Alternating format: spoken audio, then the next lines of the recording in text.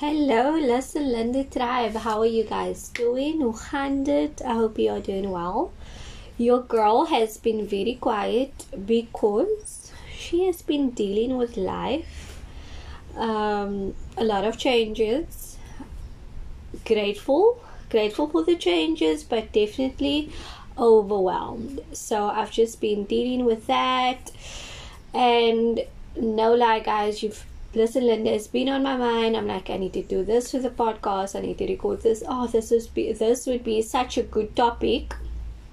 And then every time, it just doesn't happen. So that is my bad. And I'm all about consistency and showing up for yourself. And I think lately it's just been a lot for me, and I've been navigating through the changes in my life.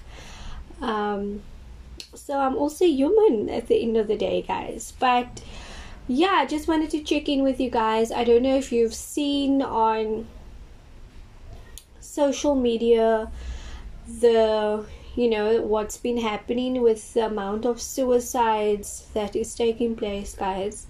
Heartbreaking, and it's really triggered me. Simply because you don't know what the next person is dealing with, man. They might look okay on the outside, they might have a smile on their face, but are they really okay?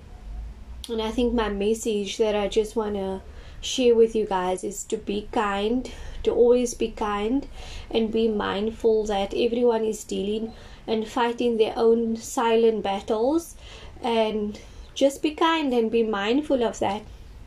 And I shared a post the other day that I read on my Facebook that said, my door is always open. If you need to talk, if you need help, please come to me. Like, I'm never too busy for it.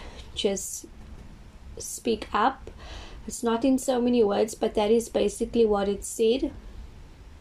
And I posted that because I could relate. I was like, yeah, I don't always have time to check in with everybody, but if you need help, if you need to talk, if you need to vent, if you need someone to pray with you, please reach out to somebody. And then a friend of mine, Bonnie, actually responded on that post, and she said, it's so difficult, like, we don't understand what that person is going through. That person might not even have the courage or the energy or the fight in them to reach out to a family member or to reach out to a friend. So also, guys, if you do have friends and family that you are worried about, that has maybe been suffering with depression, or that has suffered from depression, just to check in on them, and take that few minutes to check up and find out if they do need a coffee date or to talk. Thank you, guys. I'm going to end off by saying, please remain kind, and just be mindful and reach out to your loved ones.